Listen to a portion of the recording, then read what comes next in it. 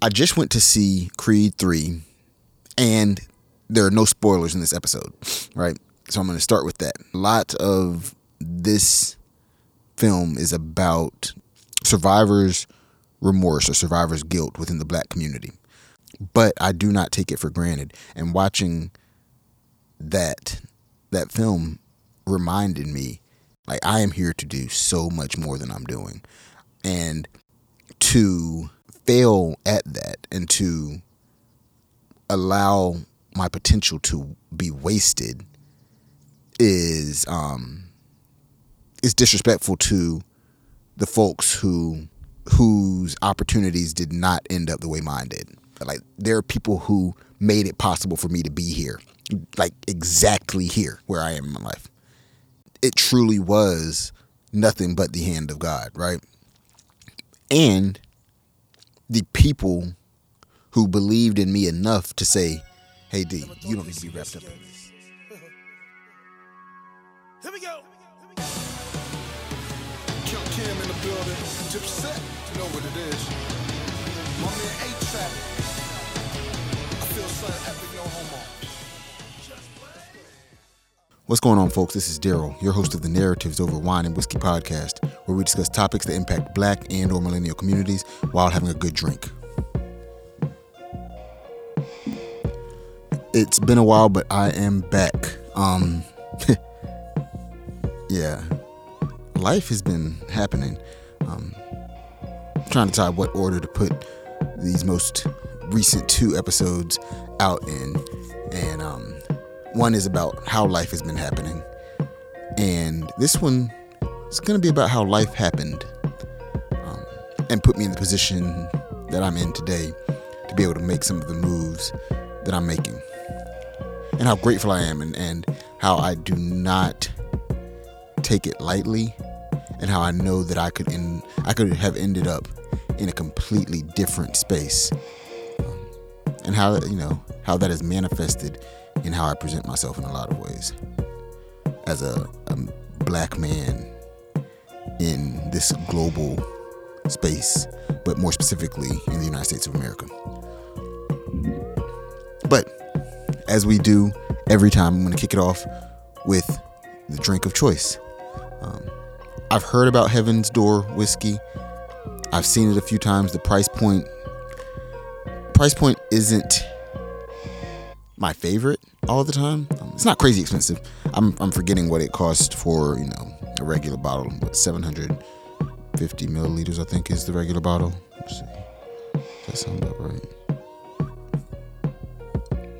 Well, whatever. 750 is probably regular. This is a 200 milliliter bottle. But yeah, price point is steep for a whiskey that I don't know too much about, but that looks intriguing and has a hell of a name, like Heaven's Door. Shit, this got to be fucking awesome, right? But I found a mini pack, mini-ish, right? These aren't regular mini bottles. These are 200 milliliters, so about a little bit under a third the size of a regular bottle. So not an airplane bottle, but a nice little personal joint that I could move around with. So I went ahead and copped it and got the 3-pack. So right now I have the straight bourbon whiskey. Then I have the double barrel whiskey, and then there's straight rye whiskey. All 3 of those came in the 3-pack, so I can actually have a little sampler. And I like to start with standards, right? I like to see where their baseline falls, and then from there, I'll try the other expressions. My son is upstairs looking down at me, recording. What up, AK? Avery, say hey. Alright, there it goes. But yeah. So let's get into the drink first, and then we'll get into the topic of the day.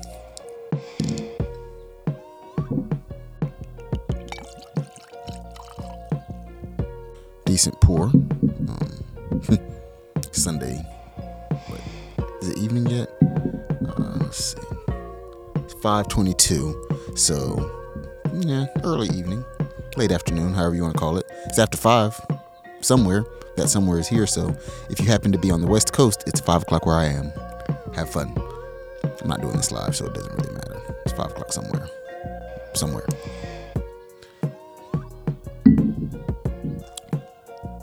Okay. Very smooth. What is the proof on this joint? 92 proof at that. Wow. So 92 proof is not crazy, but it's respectable, right? It's a respectable number that means that it's a strong enough whiskey to, have some boldness about it, but not so strong that you can't put it in a cocktail without overpowering the cocktail and the flavors you want, right? So, yeah, Heaven's Door. Good stuff, y'all. Let's see. I'm trying to figure out what I would liken it to, just to give y'all some perspective. Maybe an Elijah Craig. Yeah. If you like Elijah Craig, I'd say try this. Elijah Craig is a pretty good standard to go by, and I think that they did a very good job of making this. Matter of fact, I think there's some artist that is associated with this brand. The beauty of Google, right? Okay, there we go. Bob Dylan. So let's see. All right, there we go. Like I said, very bold name for a whiskey. But if y'all know who Bob Dylan is, rock star, classic rock, and he has that song, knock, knock, knocking on heaven's door. Knock, knock, knocking on heaven's door. So, yeah, now makes sense that this is called Heaven's Door. Well, Bob, here's to you. John would not be drinking this because of what he says whiskey tastes like. My guy John is a big Scotch drinker. John is a professor, I think, of African American Studies. I'm not sure if that's the term of the department, but at North Carolina A&T State University, at North Carolina Agricultural and Technical State University in Greensboro, North Carolina. John does not touch bourbon because he says that it tastes like racism. Love John. John Basu, one of the coolest people I've ever met in my life. Very knowledgeable brother. Of course, brother of the Playboy Pi Zeta chapter of Alpha Phi Alpha Fraternity Incorporated. Nonetheless, let's talk about what we're here to talk about. I just went to see Creed 3, and there are no spoilers in this episode, right? So I'm going to start with that. But if you've seen any previews, or even if you haven't,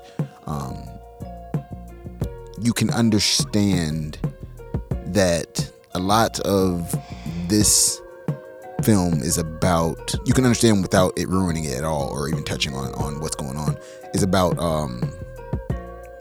survivors' remorse or survivors' guilt within the black community. And specifically with black men, right? I think that there is a type of expectation within the United States of America that black boys, teens, men will at some point in life go through or become system involved, and specifically when I speak of system, I mean justice system involved, and not in the right way, right? There's not an expectation that we'll become judges or attorneys, but instead that we will be behind bars, or that charges will be brought against us for some criminal activity. And it's never played down, right? It's not like you catch a charge. Nobody talks about, I caught a charge, and that charge that they caught was jaywalking. Like that's not system involved enough, right? When we're talking about what is expected to happen to black men in America. Now we're talking about catching real charges, assault charges, gun charges. What else? Drug charges. All of these offenses that paint us to be ultra violent human beings, who cannot control their own destinies. And so therefore we are placed into shackles, forced to work for pennies on the dollar, far below minimum wage, just to make the justice or to make our system of capitalism even more wealthy. In watching that, there is a duality. There are the people who do make it out, and they make it out without a scratch on them, right? They make it out without going through some of the hardships that others go through. And it's really interesting to have watched it on screen, because a lot of it resonated with me.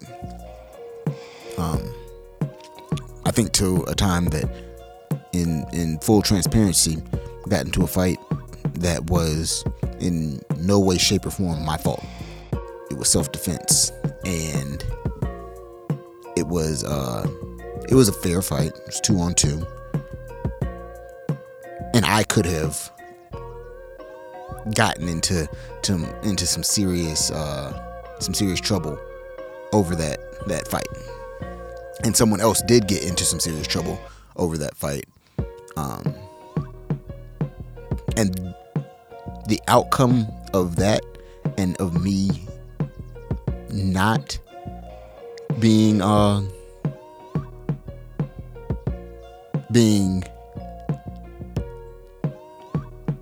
caught up and wrapped up in that situation, though I was defending myself, right? Me not being wrapped up in that is what has allowed me to be where I am in life. It is what has allowed me to get an undergraduate degree, to have opportunities in the fields that I've had them in, to have traveled, to have grown and developed. And it truly was nothing but the hand of God, right? And the people who believed in me enough to say, hey D, you don't need to be wrapped up in this.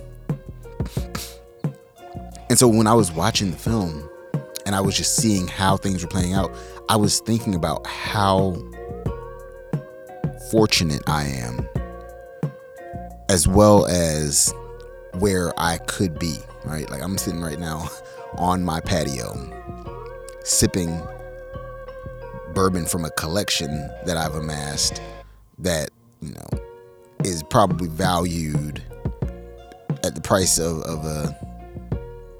a decent used car, right? I'm not up there, but I've got some nice bottles. I have a family. I have an amazing career. And then I have my friends who didn't have the fortune that I had. Some of them, it was decisions that they made. Some of them, it was decisions that were made on their behalves. But I do not take it for granted. And watching that film reminded me, I'm here to do more. Like, I am here to do so much more than I'm doing. And to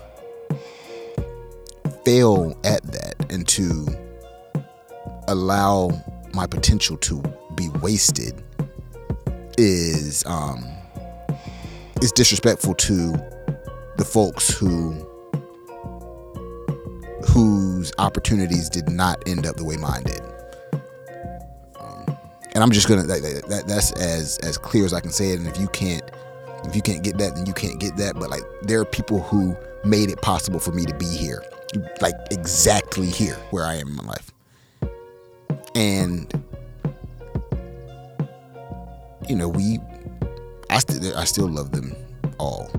A couple of them, a couple of them, I don't even have the words to express. And while we don't talk every day, I'm still in touch with them. I still check in with them. Still make sure birthdays, hit them up, try to support them whenever they have something going on. because they're all good people, right? They are all amazing black men, intelligent, driven family men, and so like, yeah, I try to give them their flowers, but it's watching it on screen, I was like, damn, like I could have been Dame, and I ended up being Donnie. And I'm appreciative to the creator above and those people who allowed me these opportunities to be here, to be speaking to you all right now, to have developed into the man that I am. Like, yeah, I made my choices, right? I made some really good choices. But like I said, sometimes it was just God, and it was fortune, and it was people deciding that they wanted better for me than I might have wanted for myself at that time, or people who saw further into the future for me than I could see for myself at that time.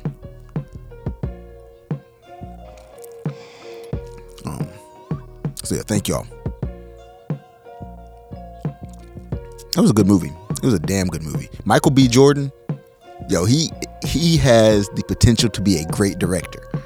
The production on it was phenomenal. Soundtrack, oh my god, yo, J. Cole, did you have to do them like that on Adonis's interlude? Come on, yo, if y'all haven't listened yet, check out the soundtrack. Beginning to end, dope album. I listened to it on the way home from the theater. We went all the way out to Cary because they got the good theaters out there. it ain't a lot of us in that neighborhood, I guess. So they're like, oh yeah, we're gonna invest a lot of money in this part of Cary, which in Cary there's not a lot of us anyway. But yeah, great soundtrack, great production, great direction. Casting was amazing. I mean, they had people who didn't have speaking roles whose faces I recognized in the film, just because, like, yeah. So anyway, hey, cheers to friendships, to futures. Don't let survivor's guilt get you, brothers. But please know that you owe somebody something. Like, nobody might owe. All right, so nobody owes me anything, but I owe everything to the people who took falls for me and for people like me to be where we are. Because it could have been us, yo. I'm out.